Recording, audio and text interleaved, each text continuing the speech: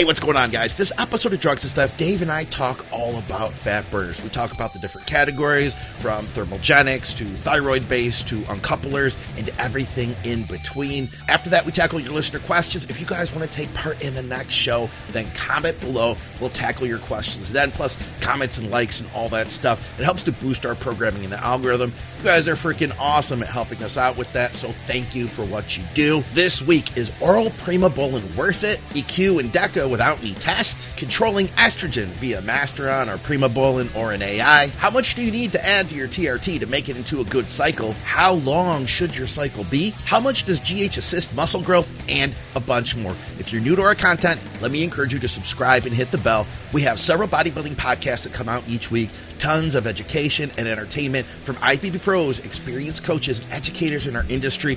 We're here to help you make better decisions so that you can reach your goals faster and stay healthy in the process. There's timestamps below if you want to skip around.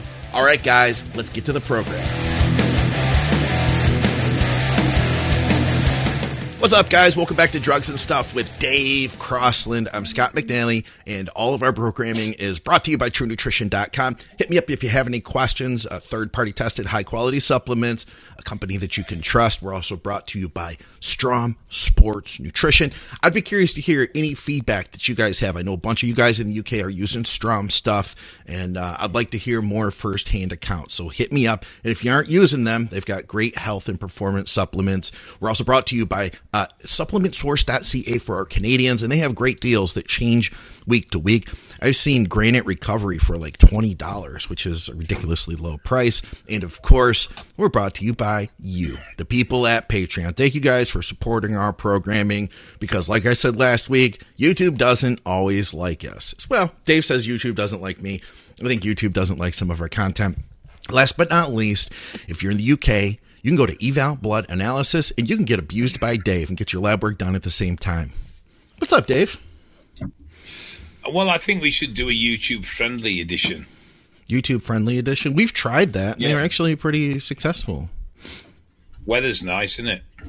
Yeah, the weather's really nice. Yeah. Thanks for tuning in, guys. Have a great week. We'll talk to you soon. That's about as good as it can get. So we thought about what we wanted to talk about today. Summer is coming. We talked a little bit about adding Clen a couple episodes ago. We thought we'd go back over fat burners, because this is a time of year people are reaching out to their sources and they're getting fat burners and they're getting ready to lose as much fat as they can. We thought we'd just take a general approach and talk about the different categories of fat burners, and maybe talk about some of our own experiences as coaches and personal experience as well. It's something I've never used a lot of, which has probably been reflected in my physique. But I've never used a lot of fat burners. Oh, Dave. What's your go-to? I've never, because I've never really been, to be honest, because I've never competed. I've never really felt that there was any justification to use. My go-to, like I've said before, would be Clen, but I've run it differently than you often hear, the 2 weeks on, 2 weeks off thing. I'll start with 20 micrograms, as I learned from Dave Palumbo, like literally 15 plus years ago.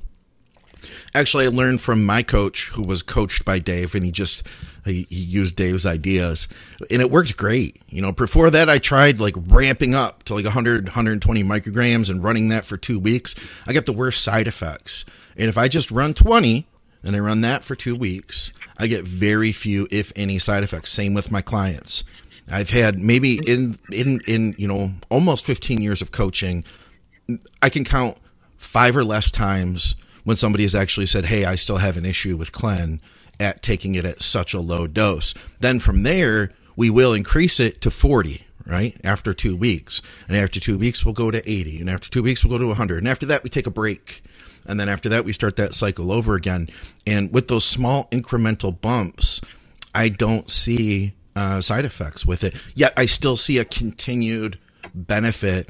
And if you already have your diet nailed, and you're adding that fat burner in later to just kind of push things a little further, then you can get that much more progress with it. Of course, I think the number one thing we have to remember is fat burners are not going to do the job on their own, right? So I'm asking Dave more as in like with clients. What I know that you maybe have not used a ton, but you're more. I remember we've talked about this before. You're more of an ECA guy, aren't you? No, he's very much more the person. So I do agree that Clen tapered is much well tolerated, and I mean, like everybody, I subscribed to the 2 on 2 off for a long time, and then I realised that it wasn't necessary, and you could actually run it, quite long term. And I'm with you in the sense that it's low dose, tapered up. You generally, same with GH actually. If you start GH low and taper it, you generally don't get the same level of sides. Agreed. As you would if you just tried to jump in. Clen's definitely a solid drug. Obviously, it's not catabolic in the same way that T3 is. So, particularly if someone is not on cycle. So from a naturals point of view, Clen is definitely the preferred choice of fat burner, I would have said, more than probably anything else. Yeah. Obviously, it doesn't become as much of a concern if you are assisted. But obviously, the thing is with Clen, like a lot of fat burners, and it's where T5 difference is that you need that deficit for Clen to really be effective. Wait, you said T5, but I think it's important because like that's kind of like lingo that you and some select people in the UK might know. But every time you've said T5, we always have people who are like, hey, what's T5? All right, so ECA, ephedrine, caffeine, and aspirin, that combination was originally proposed by Paul Borison. Paul Borison was the guy who set up Chemical Warfare and Biohazard and a few other companies way, way, way back in the day. He's long gone dead, and his books are rare. They're difficult to get hold of. Bit of a mad professor, but one of the things he came up with was ephedrine, caffeine, and aspirin. So ephedrine is a thermogenic. Increases body temperature, therefore increases calorie expenditure. Caffeine and aspirin are in there because they cripple the body's ability to regulate temperature, which means you can't stop your temperature from rising. So they complement the thermogenic effect. He named them T5s as a piss take because obviously there was already in existence the two thyroxine medications of T3 and T4. Now, as time has gone on, the T5 name has gone, but it was the original name for the product. Like I say, Clen, if you think of Clen more of a drug that metabolizes fat and makes it more bioavailable for the body to use when in deficit, that's your best way of looking at it. When you look at something like T5 or ECA, whatever you want to fucking call it now. Okay, ECA. We'll stick to ECA. That's a thermogenic, so that increases calorific burn. So if you were at maintenance, theoretically, by taking ECAs, you could actually force your body into a deficit because you will increase the rate at which you burn calories. So as a result, you become deficit if you were at maintenance. And that's where there's subtle differences. Agreed. One thing, though, I think that I'm going to guess because I'm not 100% sure about this. So Paul Borison, I didn't know about him at all, okay? And after you started talking about him, I started researching about him. So he was a pupil of Dan Duchaine. I think that it was Dan that came up with ECA. No, it might be then. Maybe I'm wrong. You might be right. But he would have brought it, I imagine, because like back then we didn't have the internet, right? So you wouldn't hear like what was happening on the West Coast in California, what Dan Duchaine was doing. So the way you would learn is, through some type of correspondence. And I guess they had a long-standing correspondence. And then Paul Borison came over to spend a lot of time with him. He was like his star pupil. And I imagine that he went to the UK and then disseminated a lot of the ideas and probably built off of them too. I know. See, I was under the impression that their relationship was more even rather than pupil teacher. I mean, I'm not saying that you're wrong. I generally don't know, but I was under the impression that they were two like-minded people that spent time together and learn off each other. But you may well be right, and it wouldn't surprise me if you were in the fact that I wasn't he was there though. I'm just going by like what I had, like my limited reading. You know what I mean? And it's not. Oh no, you're probably right, because I say I've not looked into him in any detail. I only know him from direct association of him and people I knew that were close with him, like Chris Snedden. Let's not ask ChatGPT. I have a feeling they'll get it wrong. Now, going on to that very, very quickly. Yeah. So apparently the free version is not as efficient as the paid for version. That's what I heard too. You can go deeper, I guess, with the paid version. And I also learned from one of our listeners that it's not open source; it's closed source. So there is that. I did a search on Think Big Bodybuilding Media, and they're like, Think Big Bodybuilding Media is a media company that is owned and operated by retired IFBB pro and Olympian Sean Ray. I was like, oh, okay. Yeah. So you stole the name off Sean? I guess so, yeah. He's got his own Think Big that we don't know about. That's low, Scott. Yeah. Couldn't you come up with your own ideas? Yeah. So I would look at things this way with fat burners. I see ECA and clenbuterol as being in the one category of fat burners, and then I see the thyroid meds, the T3, the T4. I see that as being another category.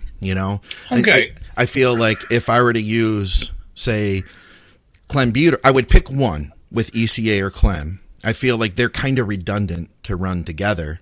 But then, from there, if I wanted to do something different, then my choice would be to go next to the thyroid. If I wanted to add something else in, third option would be yohimbine, and that would help. The way I understand it, the way Scott Stevenson said, yohimbine's kind of like taking if you were driving down the freeway, Clen is like putting on your foot on the gas, and yohimbine is like taking your foot off the brake. So it allow, if you were riding with both pedals down, that's what the combo does, and that's basically what I've seen too.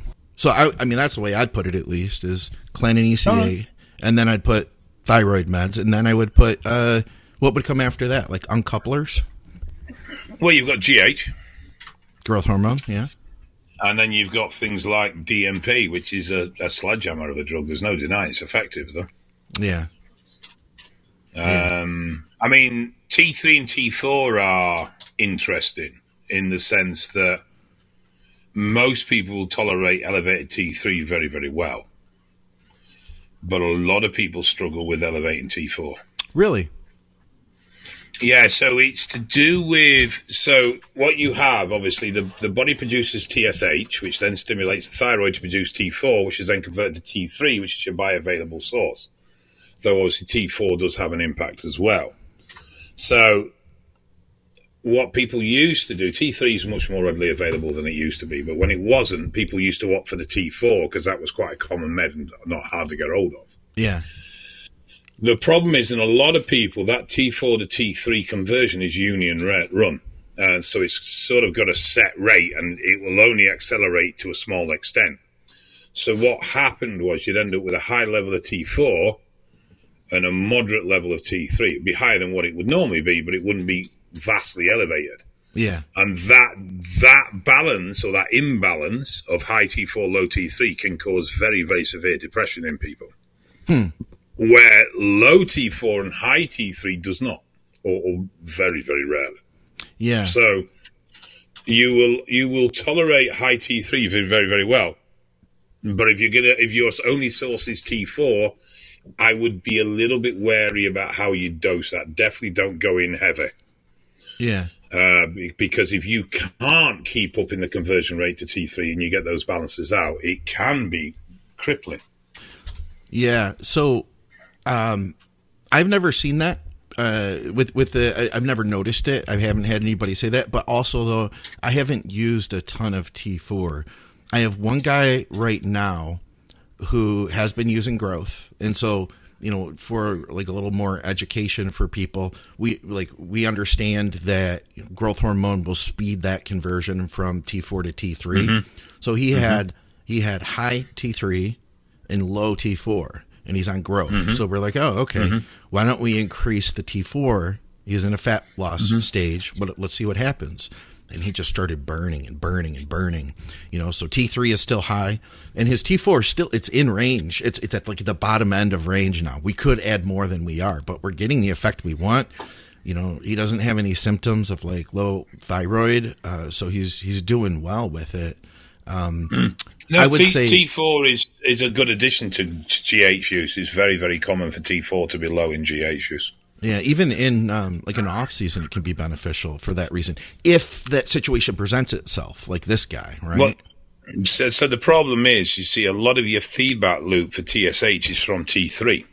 Okay. Yeah. Okay. So what? Not only when you put GH in, the conversion of T4 to T3 increases. T3 elevates. TSH senses an elevation that reduces, which in turn causes lower T4 again. Yeah. Because your signal to produce T4 has been reduced because T3 is elevated. Yeah. So to keep things in balance, but at the same time, the main benefit for adding T4 to that combo is that it's going to improve the overall fat loss. Sure. Most people won't start to have side effects or negative side effects from the fact that their T4 is low and their T3 is high. But if you did the reverse, drop the GH, push the T4 up to, say, 200, 250, even 300 micrograms, and then you didn't have a T3 level that raised in balance with that, that's when you start to see problems. Yeah, we're often told, you'll hear, if you read, you'll say, what is it? It's a 4-to-1, is it? T4 to T3. So that for every 100 micrograms of T4, it'll equal 25 micrograms of T3. But you're right. There are those chemical steps that it takes to get to T3, and you'll be tethered to how quickly you can do that. So some people they might not convert it that fast. Yeah, and it's a common mistake that people use that protocol, which is fine if you have no thyroid function, because that is roughly the conversion rate of T4 to T3 is roughly of a ratio of 4-to-1.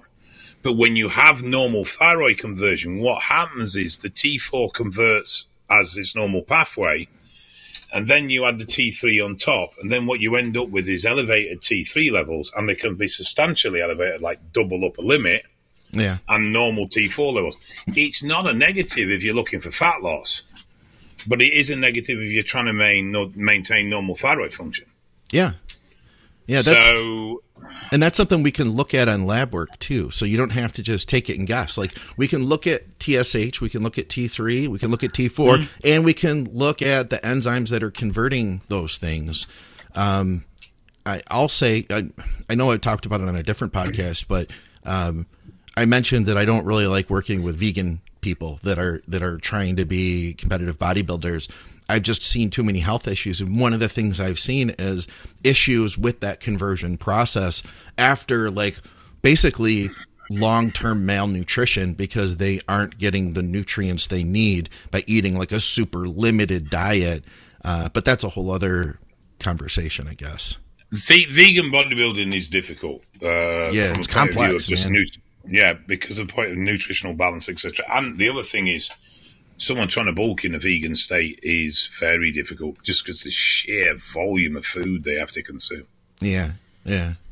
So we've got now we also mentioned GH. I wouldn't consider GH to be, and I think you're probably with me on this, like a strong fat burner. Like if we're like, hey, let's introduce a fat burner, GH isn't the first thing that comes to my mind. Is it for you? No, I look at GH as a more of a recomp drug in that sense, in that it's a nice addition for a long-term goal. And if you want to focus on its fast loss properties, I'd go AM fasted. If you want to focus on its recovery properties, but with a small amount of fat loss, I'd go PM. And I just find it's a complementary drug in that sense, but it's definitely a very expensive way to look at a fat loss drug. Yeah. There is definitely far cheaper and far more effective compounds out there that will do the job quicker and at a lot less money. So we still have DNP to talk about, and we didn't mention over-the-counter fat burners. Things, you remember you would see all these products, and they're not as popular as they used to be in the early 2000s, but like all your Hydra Cuts and everything else that are basically just like caffeine and a few other random supplements. Well, I don't think those are super beneficial, personally. Are those something that you lean into for fat loss? No, I mean, I think caffeine definitely has a boost from a point of view of appetite suppressant, and obviously a stimulant when you're lagging. But it can easily be overdone as well, and can start becoming a negative problem if your caffeine intake is too high. Yeah, get all skimmed out. The bottom line is, when you start looking at illicit drug loss, then the over-the-counter stuff's not going to come near. There used to be a big trend, I don't know if it still is now, of using some of the cold remedies or the like Sudafed type products because they contain pseudoephedrines. Huh. Yeah, I've just gone straight to the ephedrine. Yeah, so chest ease was one. Okay. That was a cracking little fat burner, but you were limited to how much you could buy from the shop. But that was quite good because it was a pseudoephedrine, and I think there's a Sudafed that's one of the Sudafed sprays is very, very similar as well. Yeah, so we have that same thing here. Like you can buy, it's different state to state, but in the state of Michigan, you can buy ephedrine. You have to go to the pharmacy to get it. You buy it from behind the counter. You have to present your driver's license, and you can only buy so much each month. And that's because it's a chemical step to illicit drugs. So they're trying to just regulate that. It has nothing to do with regulating the ephedrine for your personal use as much as it does that. So what about DNP then? We recently got a question. It was like, hey, why doesn't anybody ever talk about DNP? And I was like, bro, we talked about it a couple of years ago, like in depth. I think the thing with DNP is it is a very effective fat burner, but it is a very difficult drug to live with. And I think that's what's killed. It was popular for a short period of time, and I think it was like a lot of drugs we get. I mean, DNP is definitely a Dan Duchesne thing. I'm certain it was him that brought that to the market. Yeah. John Romano has a story about they were sitting at the kitchen table in their little apartment in Venice Beach, him and Dan, and they were packaging it up in pills. And John said, man, we're sitting there, and I started realizing, I'm sweating. Like, I'm getting really hot. And then they realized it was going through their skin. Wasn't it something to do with the Russians used to use it? And he saw, but it was around in the 1930s and 1920s as a fat burner. Yeah. It was like until amphetamine came out. It was like the primary fat burner that people used. And then when amphetamine came out, they were like, oh, we've got a much safer, healthier option out there. Oh, didn't DNP get, I'm sure it got banned due to a large number of cataracts or something it had caused. Yes. Yeah, it does cause cataracts. That's right. Yeah, but back in the 1930s, it used to be advertised in the back of the papers as a fat burner. Holy crap. I wonder if I can find that. I'll look it up. There is I don't think this story is true in the slightest, but there is a story that the original miners that used to blast with dynamites, a lot of them were very, very lean, and they discovered it was the DNP that was soaking into the skin from handling the dynamite all the time. Okay. I don't know if that's true, but it's a nice story anyway, even if it's not. DNP is probably, from a time period of what is potentially viable, pretty much the most effective fat burner there is. Yeah. But it's also not the pleasantest of drugs to get on with. It's one of the few fat burners I've experimented with.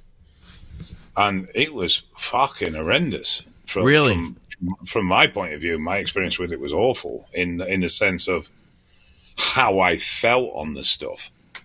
Wow. I know other people have tolerated it quite well. I know there was a popularity for it being run all year round at low dose for a short period of time. There's some interesting data from something like the American Institute of Poisons or something. Okay. And I've tried to find it some months ago and couldn't find it again, but they produced some documents showing the death of people using DNP. Okay.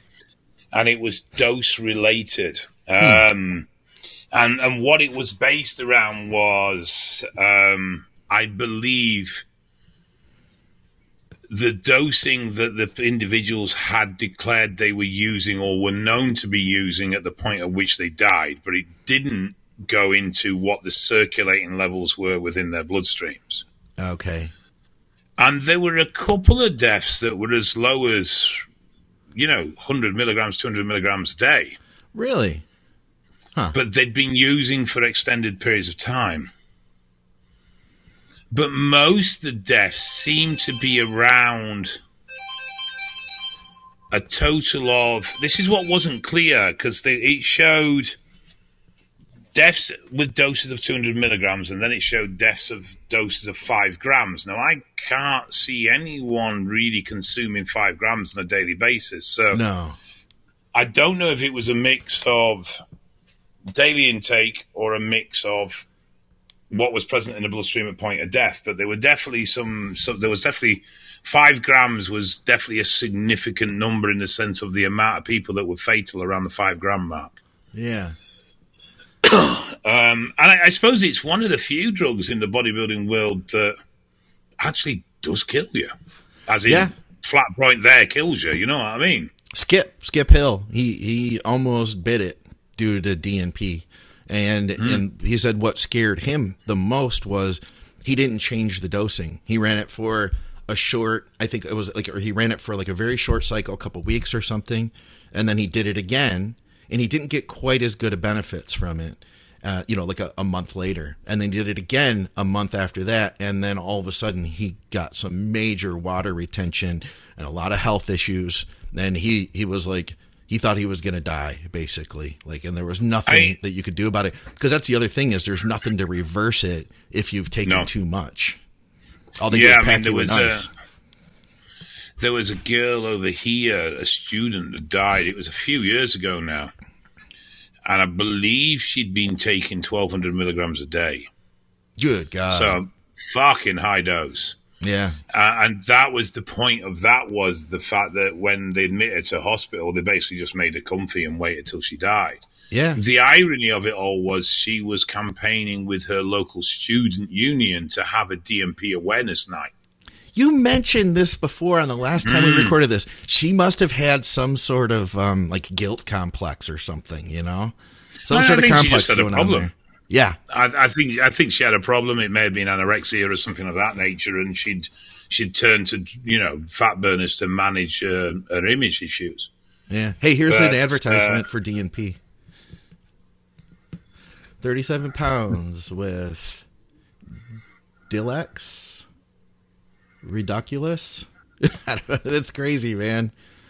Now you too can take off pounds of ugly fat with this safe, easy, quick way. No dieting, no self-denial, no strenuous exercise. You may eat what you want. Wow. And so it says conclusions. Cataracts caused by DNP pills in the 1930s received prominent exposure in the medical literature. These reports were accompanied by equally troubling accounts of narrow therapeutic index of DNP. The ease with which such a dangerous drug could be marketed in the United States highlighted the inadequacies of the 1906 Pure Food and Drug Act. Despite loopholes and shortcomings in the 1906 law, it took 5 years of committee meetings and negotiations for Congress to concede. It's a mad old drug. It is a mad old drug. That's and like you say, once it's in, it's pretty much in until it decides it's going. I think I don't think they've ever. I think everyone works on about a half-life of 5 days, but I don't think it's ever actually been confirmed, has it? I'm not sure. I know that it is a super long half-life, and that's where people get themselves into trouble, right? Because they take a larger, they take whatever dose they're taking, and then it compounds upon each other day after day.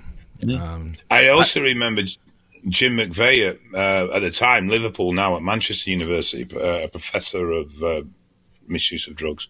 Yeah. I can't remember his title. He's professor of some substance misuse, I think is his title. Okay. And he was saying that he actually has data on people that it didn't work on. Were they getting fake DNP? I don't know. I never got to the bottom of the conversation, but he just said that there are people on record that it doesn't affect. Yeah. I'll say this. If you want to get Go on. lean, I can tell you that. So I've used it twice, and the reasons I used it were just because I wanted to know. Like, I wanted to know for myself, right? And I can't fault somebody. I can't tell you not to if that's what you want to do. But don't think that you have to. I can promise you that with the right diet for you and the right direction, that you can do it without DNP. It is not. So I just don't want people to think it's their only resort, and it doesn't have to be used. Let's be truthful, all right? Take assisted bodybuilders, take natural bodybuilders. I know who are the leanest.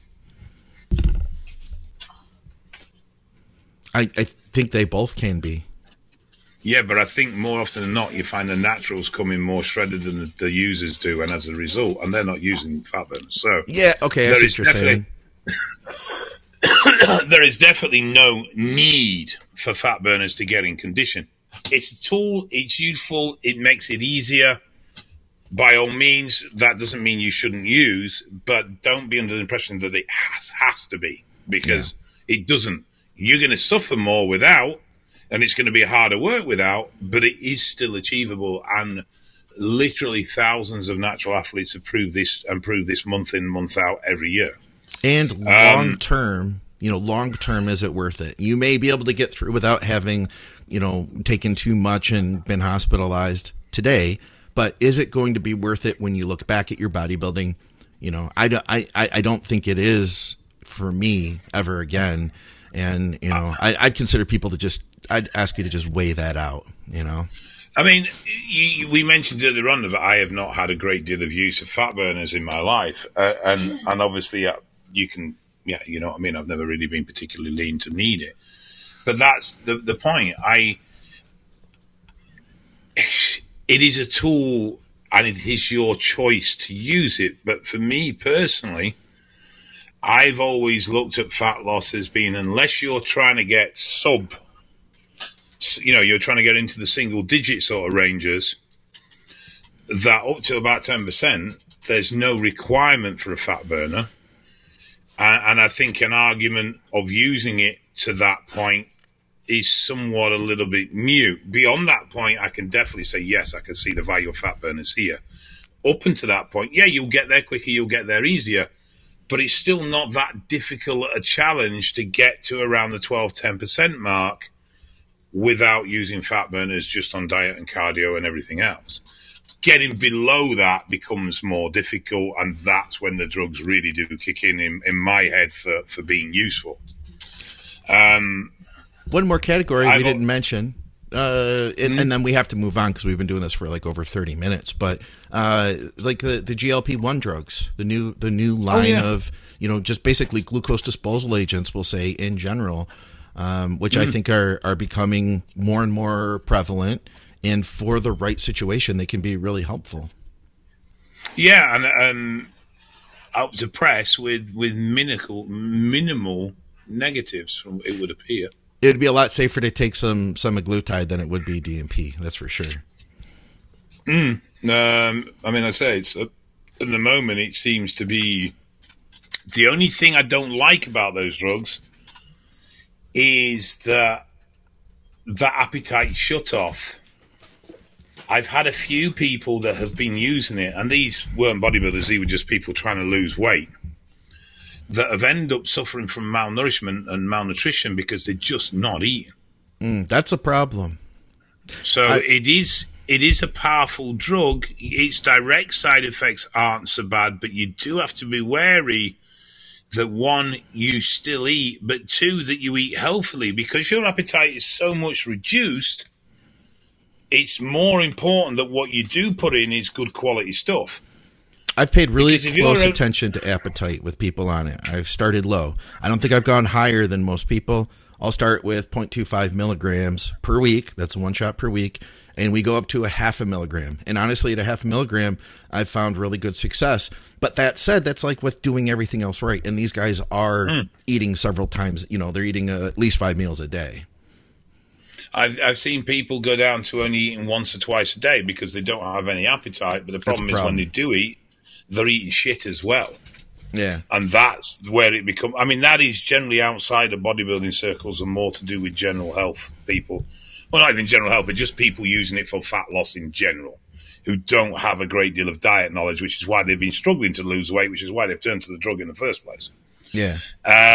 But, yeah, if you're going to use the GLPs, be wary of the fact that if you have a limited capacity to consume food because you're just not hungry, you better make sure what you consume is good stuff. All right. We have a few listener questions in the live stream. We've got a bunch of them that you guys commented with the previous episode. If you guys have any questions for the next episode, then definitely comment here on YouTube. We'd be happy to take your questions then. And if you're new to our content, let me encourage you to subscribe and hit the bell because we have several bodybuilding podcasts each week. Before we get to the questions, I had to ask you about this little picture here, Dave. You're I got a little scooter out there, huh? You need my scooter alone. That is me in all my glory. I saw a picture of Dave as he was driving away, too. Why did I know that was going to turn up? It was not Dave. I know that? Why did I know that was going to... You've been getting comments. People have said every episode, they're like, Dave's getting leaner. How's your diet going? Generally, actually, apart from one day, the last 2 weeks have been really, really good. Yeah, well, people are noticing, man. Yeah, cardio's been pretty much every day, sometimes twice a day. Damn. Having said that, I didn't do it this morning. Oh, all right. But I'll be back on it tomorrow. So we got a bunch of questions. One of them was about, and I don't see where it is offhand here, so I'll just tell you. A guy asked us about oral Primobolan and what we think about it as compared to the injectable version. The simple answer is that oral administration of steroids is not the ideal route for getting the drug into your system. Injectable is always going to be a far better delivery system. So I understand when you're using orals like Dianabol, oxymethylone, turinabol, because they were designed for oral administration, and as a result, they have a slightly different pathway. Yeah.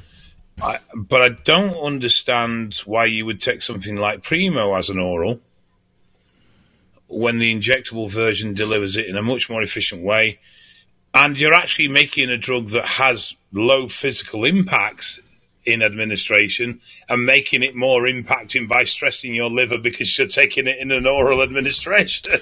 Well, oral Primo isn't methylated either. So its bioavailability is crap or shite, as your people may say. So you're already taking a compound that's super low, its strength. And now you're like, it's basically, I would go as far as to say almost useless. Well, I just, why would you take something in a format that makes it harder for it to do its job? Yeah. It doesn't make sense to me. The reverse of that is stuff like injectable D-bol or injectable oxymethylone. Yeah. They're still 17 alkylated compounds, so they're still going to have some stress factors. But at least that way you're making the administration route much, much more efficient. Yeah. Whereas taking an injectable to an oral, you're lessening its ability to be bioavailable. It doesn't make sense to me. And next thing you're going to be, well, what about a Primo cream? I mean, it's even worse. Yeah. Yeah. All right. We got a bunch of them here. What else do we have? Mark says, hey, guys, love the show. I'll keep my questions short. I'm going into a mass building phase and was considering doing 1,200 EQ, 600 NPP with DECA without any test at all. I've always used test at my base, even as the base, even if it's only half a mil. But after listening to Broderick Chavez was considering this new approach. Is there any merit to this, or should I keep the test E in? Thank you. I'm not a fan of non-test based cycles. I have found when there was the big rage for Decker-only cycles a few years back, I did know a few people that worked very well on them. Robbie Robinson is supposed to have worked very well on Decker-only cycles as well back in the 70s and 80s. But I found most people struggled to survive on those for longer than sort of 6 weeks. Yeah, I could see that. I've never done it. I've never.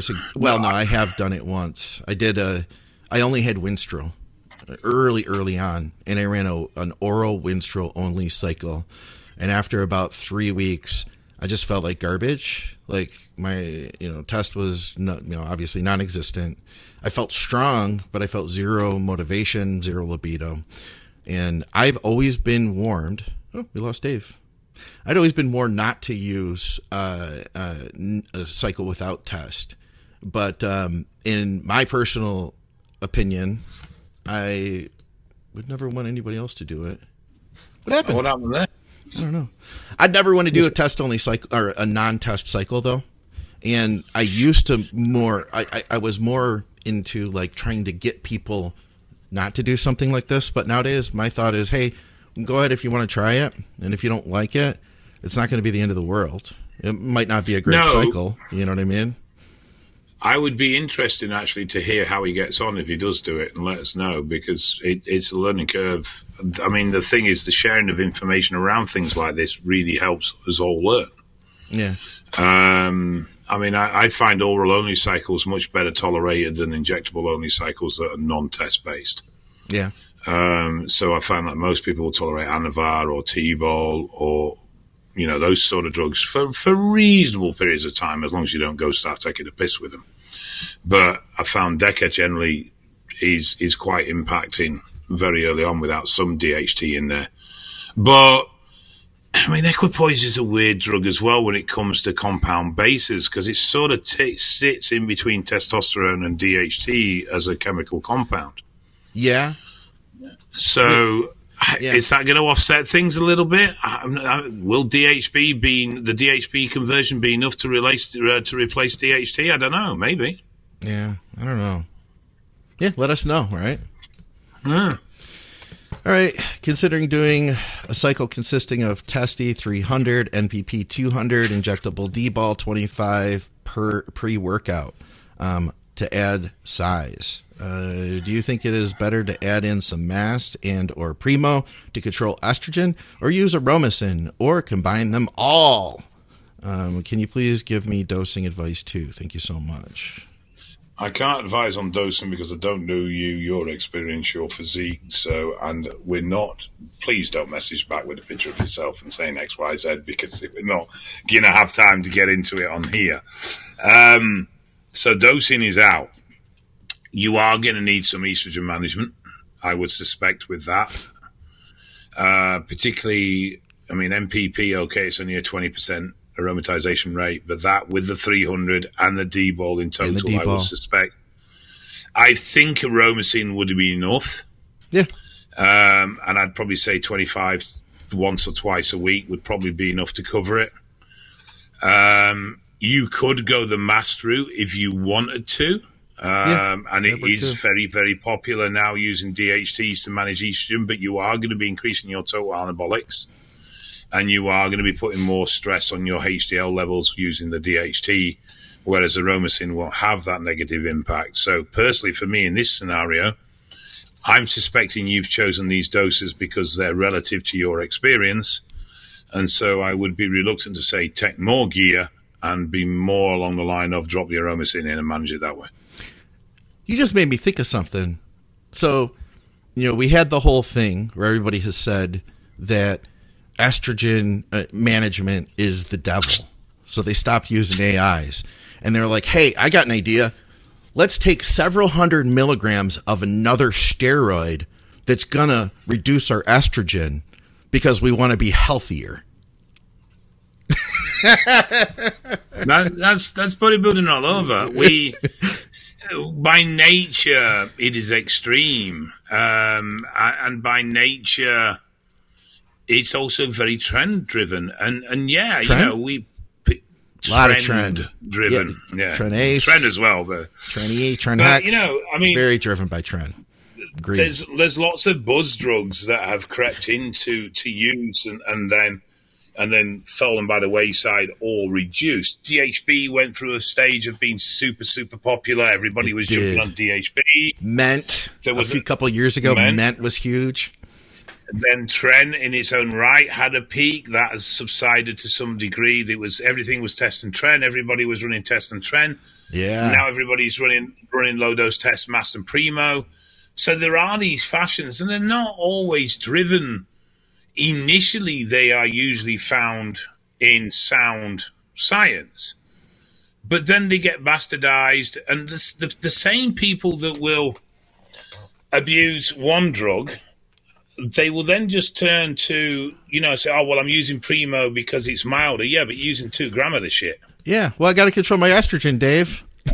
yeah, but you know what I mean. It's just like, that yes, 2 grams of Primo is going to be less impacting than 2 grams of Tren, but the chances are you wouldn't use that level of Tren. But because Primo is less impacting from a point of view of growing as well, yeah, to compensate for that, when the root of the problem is actually in your diet and training, to compensate for that, you've ended up taking astronomical amounts of Primo.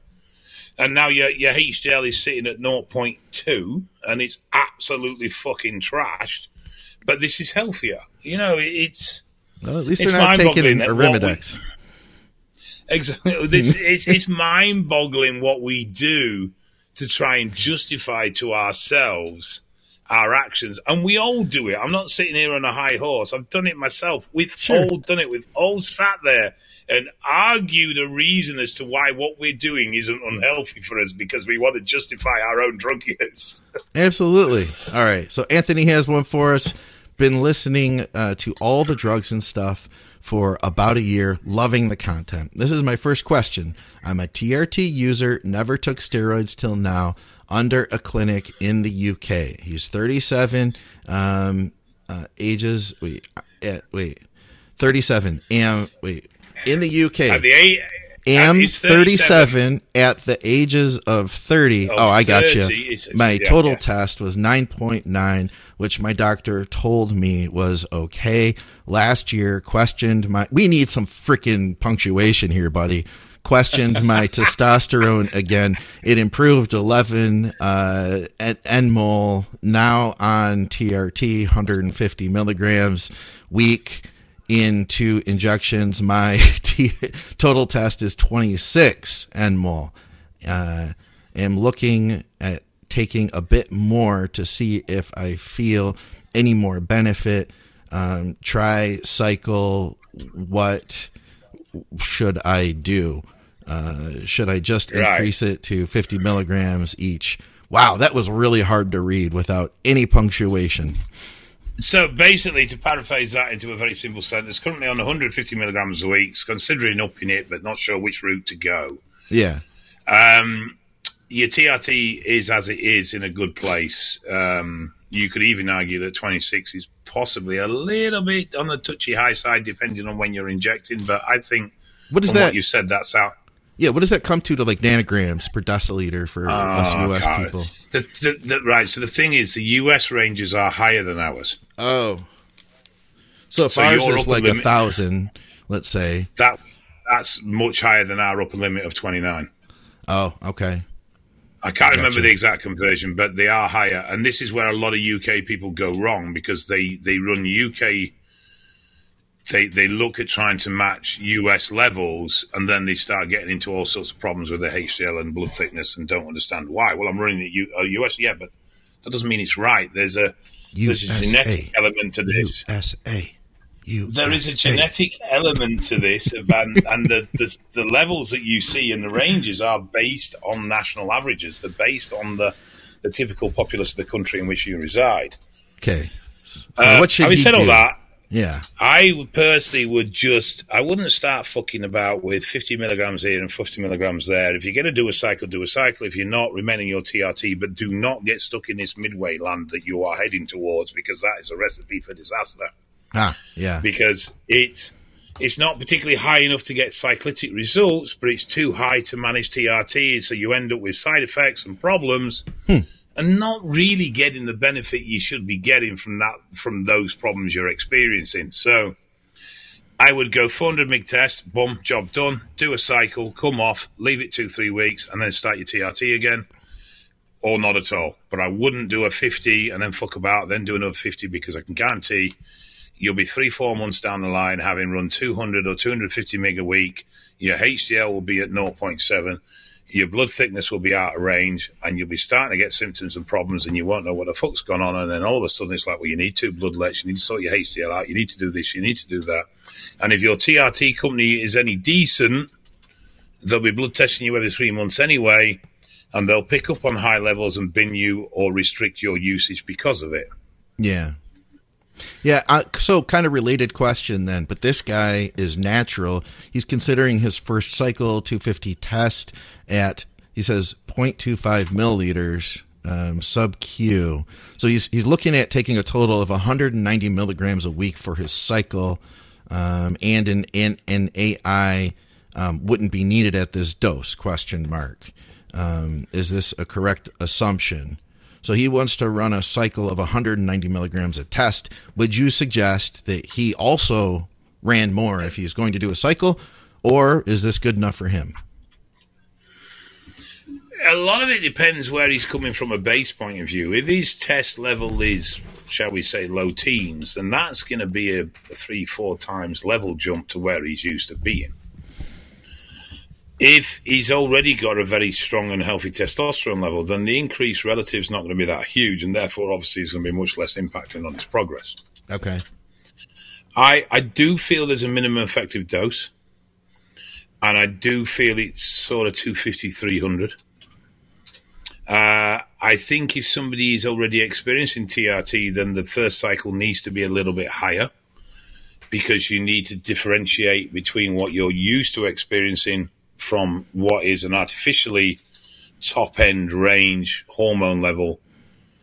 So for argument's sake, the gentleman we just discussed, if he went up to 190, the impact on how he feels is going to be very, very minimal for improvements in his life quality. Yeah. But it's going to start to thicken blood. So I think he's much better jumping straight to 400, and then he's got a nice solid increase on his levels to what he's currently experiencing. With the natural man, I would want to know where his baseline is. Yeah. If his baseline is 15 or below, then I would say his dosing, 190, 250, somewhere around there would probably be there or thereabouts. I appreciate that he may want to keep the level low because he doesn't want to start getting into big amounts of estrogen management, which is fine. And at 190, he could potentially get away with that. I mean, estrogen is still going to elevate, but it might not be at a level that's problematic to him from symptoms and side effects. I would feel like, for me, I would do something different. I would go to at least 300 tests, and just across the board. Just I feel like to get a good, to me it's to get a good, strong, super physiological effect. We're not just trying to create a TRT plus super optimal effect. Like I want to try to push up higher and grow as much muscle as possible. That's kind of a compromise for me. In the years past, I would have said 500 tests for 10 to 12 weeks.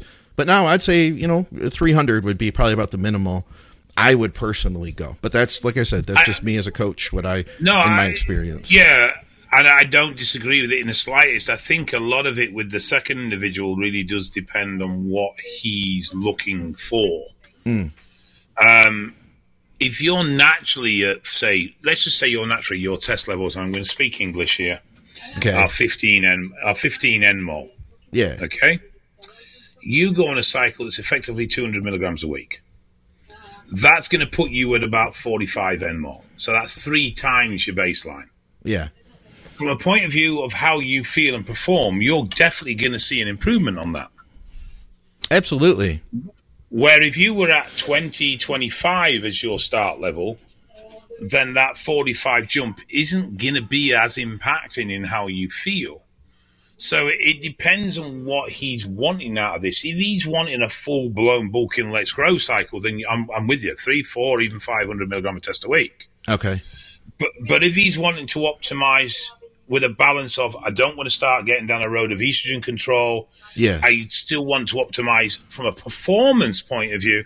Yeah. Then okay. actually one night is quite viable. Yeah, I would agree with you. It would do that. Just like we've talked about, 10 milligrams of Anavar a day or even 5. You will notice that in the gym. Are you going to grow a lot of muscle from it? Probably not, but you will get better performance. Yeah, right. I mean when you look at the East German stuff, they were on 10 milligrams of T-ball, 20 milligrams of T-ball a day, and they were smashing world records with that. All right, we got a bunch of them here that I still had, so let's just try to rapid fire them. We got through that. I found that question about Primo, so we answered that one. These were just from the latest episode. Question for the next episode. I like this one because we talked about this a little bit before. Majority of people run 12 to 15 week cycles. If the cycle is mild, let's say 500 milligrams of test plus HCG, can you run it for 20 plus weeks? Scott, your input advice is also appreciated. Now, Dave, what do you think about cycle length for, say, a guy that comes off completely? I generally stick to around the 12, but I am happy to extend if a person is feeling good and progressing, but at the same time, I am happy to cut short if they are not. Yeah, it's going to depend. And I think it depends on where you are, yeah. Yeah, are you making progress? If you're, and for me, if somebody comes off, that's a critical factor because I think we talked about this before, and I had said longer, 12 to 16. But if you come off to recover your natural test, the longer you're on, the longer or the harder it's going to be to recover. For a guy that's on TRT, I have no problems going 20 weeks as long as a couple things, blood work is in check, and you're still making progress. If you're not making progress anymore, let's cut it, get back to baseline, and retool and start again. You've talked before, Dave, about how you feel like people start losing their motivation a few months in. Yeah, no, I'm with that. All right, a couple more here. Masteron and prostate. I was cycling Masteron about 5 years ago as high as 2 grams per week with no issues. Last year, however, I have noticed when on Masteron, I wake up at night feeling like I need to go to the toilet only to see a few drops. I also started experiencing itching sensation when I try to hold pee in. Since this started, I also ran a DECA cycle and didn't experience any of these things. My PSA is also in the normal range. So when did you test your PSA? Did you test it when you were on the mass cycle, or did you test it when you were on the DECA cycle, or did you test it off? That is significant because it can change and move about.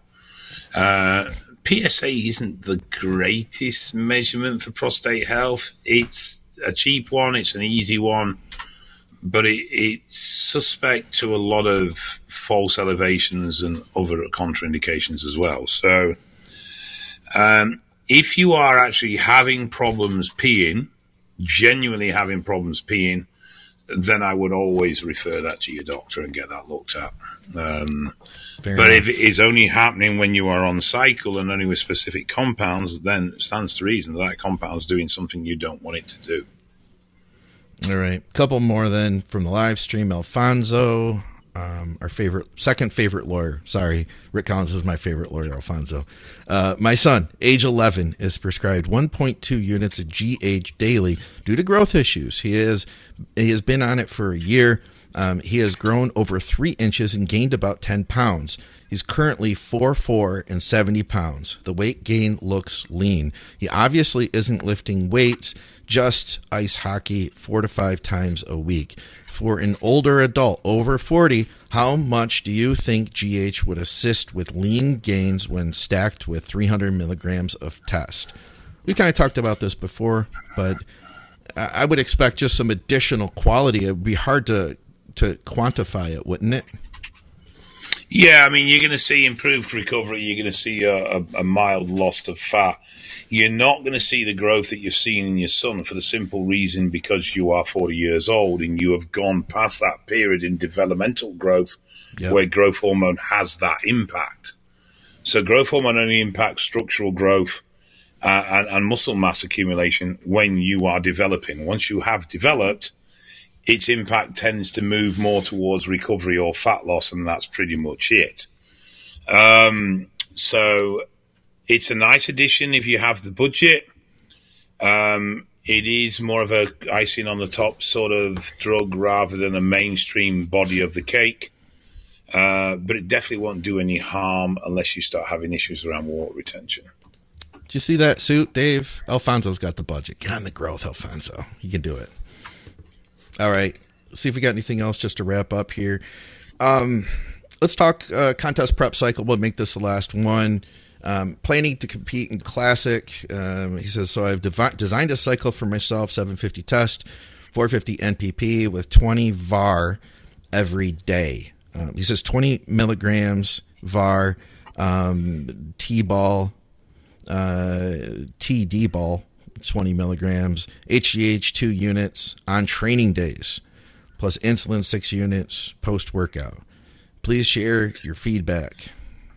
So 20 VAR, 20 T-ball daily, 2 HGH on training days, 6 units post-workout. Please share feedback on the switch for the compound. A good diet of micronutrients. I don't particularly see anything wrong with it. Yeah, he's going to need some estrogen management. Yeah, as a coach, it's not what I would personally do. Me neither. Okay, so I would replace the NPP with Masteron, and I would start the test. If now, let's say he's used 750 test on a regular basis, then that's how much I would probably use. If he's only ever used 500, I would keep the test at 500. And then I would add the Masteron and Ethate at 10 weeks out. In the Anavar / T-ball, I would probably drop the T-ball and I'd just lean into Anavar, if not Winstrol. And I would run that at maybe 50 milligrams at the last 4 weeks. And GH, as long as you're not holding water, you can run it all the way in. Insulin. I don't think this is a comp prep cycle. I think this is a cycle designed for mass looking to compete in classic physique. Oh, I thought he was. He says I didn't read this as a comp. If it's a comp prep cycle, it's bloody terrible. I read this as an off-season cycle prepping to gain some mass for the class of classic. Yeah, I'll tell you because what. There's no fat burners in there, so I couldn't see that being a comp prep. Yeah. I'll tell you what, here's what I would tell him. I remember my first contest prep and daydreaming about what my off season was going to look like. And I remember coming to my coach and saying, okay, this is what I'm going to do for my off season. What do you think? Because I was going to do it on my own. And I just had it all figured out. Like it's going to be 2 cups of rice here, and post-workout I was going to do this. Here's the thing. What we're going to do is it's going to depend on how you respond. So and that's where like the insulin comes in. Insulin at 6 units, I wouldn't just start that. I would start with the test and the NPP then for an off season. I'd get what I can out of that, and then I might start adding in the growth, and then I might start adding insulin in on specific training days and see how you respond. And I'd start it lower, like we've talked about last week, 2 units, maybe 3 units pre-workout. Making sure that you have the carbs to accommodate that. See how you respond before you just start blanketly doing 6 units every training day. Yeah, I mean, if that was comp prep, the test would be lower. Like you said, the MPP would be replaced with mass. I'd probably dump the EQ as well. I might leave the MPP in for the first part of the prep, so it might be massed MPP and test, and then drop the MPP for the second half of the prep and either up the mast or bring in Primo on top of that. The orals I'd leave out completely to the last sort of 6 weeks. So that would be a completely different setup if that's actually a comp prep. But if that's an off-season, not a fan of the orals being in there, I'll be honest, because I'd be worried about appetite. But the drug choices, they're okay. I can't really sit here and say there's anything wrong with them. Yeah, I like test EQ NPP for an off season. I like that a lot. That to me is a good plan. But all that other stuff, like it's you know, it's all going to depend on how you respond. You know. I agree. I think people are sometimes try to be too structured. Yeah. Same with cycle length when you do need a start point, but then you need to have a little bit of suck it and see and go with the flow on how things react. Yeah. All right. Well, let's wrap this thing up, Dave. Do you you're doing Fit Expo like in 2 weeks? A week and a half. Week and a half. Okay. Wow. So are we recording next week? How does this work? Because I imagine you're going to be buried after FitX. No, we can do next week. That's fine. Okay. And then you'll probably want to take the week after. Yeah. Okay. Cool. And I can announce all this. I know there are some live, but I can announce this all because this will be recorded and go out next week. So we have Zach Khan. We have Jamie the Giant. Yes. We have Andy Bolton. We have Broderick Chavez. We have Nathan Stiles. We have Mass Monster. We have Phoebe Goodwin. Yes. We have Romana Scottson.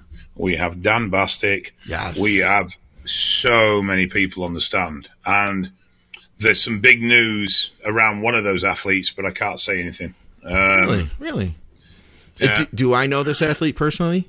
I guess I know almost all those people. So, all right. No.